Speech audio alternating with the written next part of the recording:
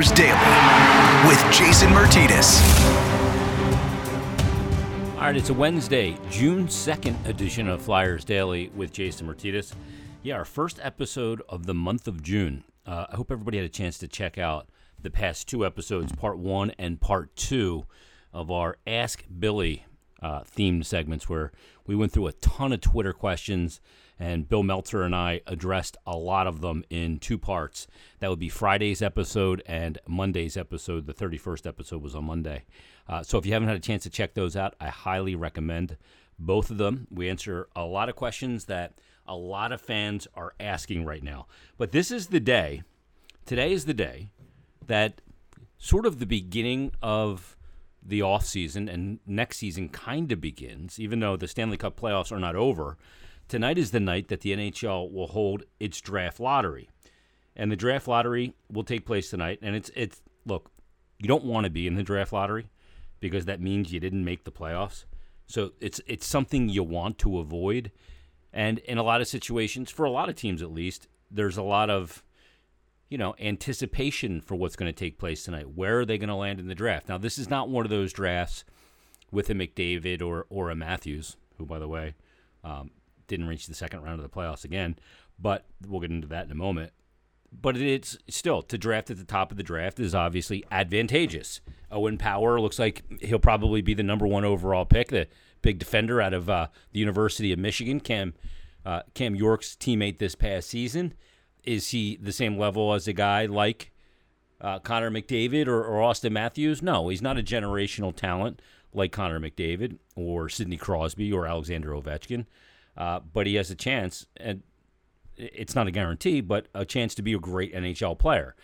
And the Flyers are in that mix. It's unfortunate that they're in that mix, but they're in that mix tonight. It's only a tiny bit in the mix, a 1.8% chance at the number 1 overall pick, according to the odds, and a 3.8% chance of having a top 2 pick.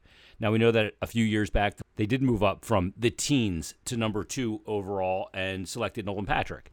So even moving up to the 2nd overall pick isn't a guarantee because we don't know what Nolan Patrick is at this point. There's a lot of questions surrounding Nolan Patrick. He wasn't in one of those draft classes with a 1-2 surefire thing. But that being said, this is, there's a chance to tonight. And I went through the cap-friendly or tankathon. I went through the tankathon draft lottery simulator, and it took me 14 times of hitting the sim button to do it, 14 times for the Flyers to come up with the number 1 overall pick. And in that occasion, they move up 13 spots, which is really 12 spots because Arizona is a team that is forfeiting their first-round pick.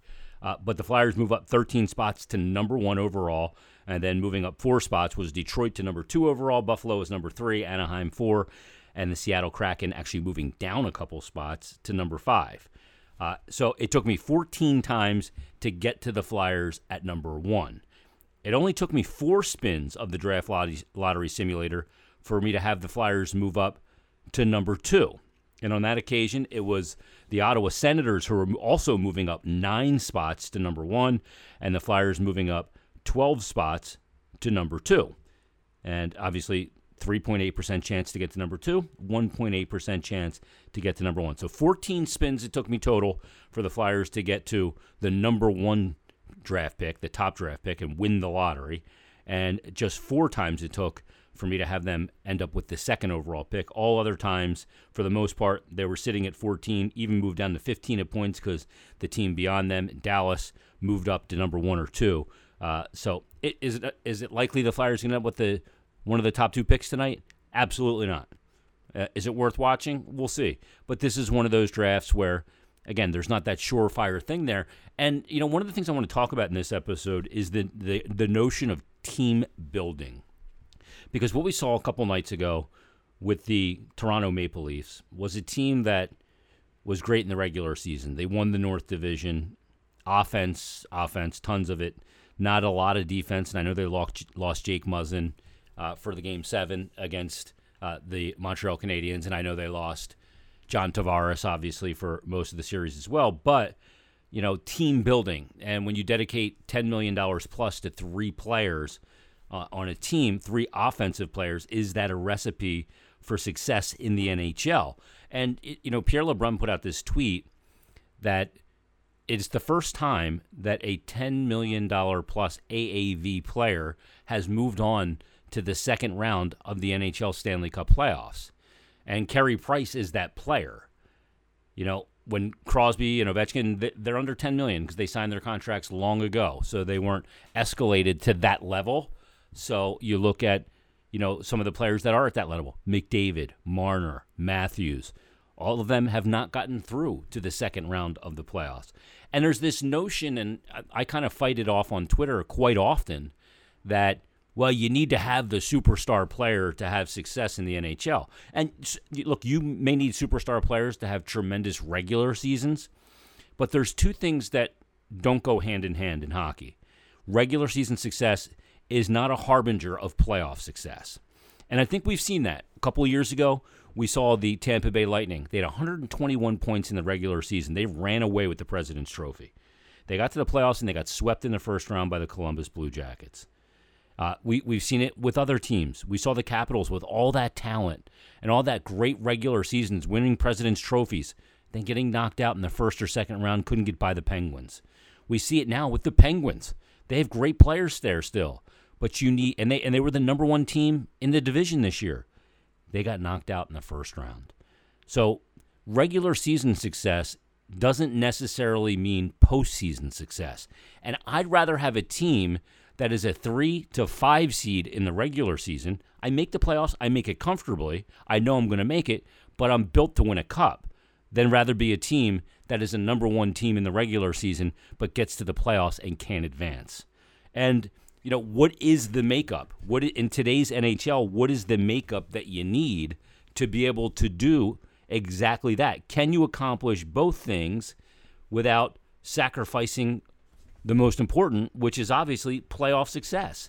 They don't go hand in hand.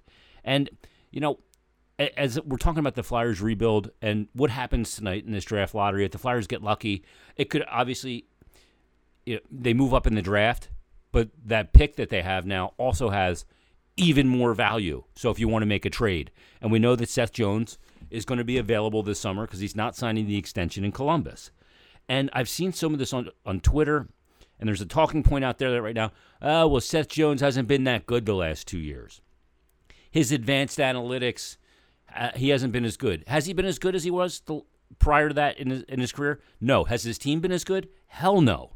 Do you think that maybe is part of it? And I'm not an anti-analytics guy. I'm not. I think analytics have a place. But a place, not the residents. They can be a tool, but they can't be a religion. And these people that are crapping on Seth Jones, I want to ask them, Flyer fans, 2 questions. Did you watch the Flyers defense last year? Did you? Do you think Seth Jones watching that hockey player could help? That's the question. Yeah, he's going to cost you a lot in a cost per acquisition trade for an expiring contract. And if you re-sign him, he's going to cost you a lot of cap space. But the fit here would be very good to play with a defenseman younger than him that can play the equal amount of minutes of 25-plus minutes a night. A left shot guy with him and Ivan Provorov to play the left side while you have the big right side right shot in Seth Jones.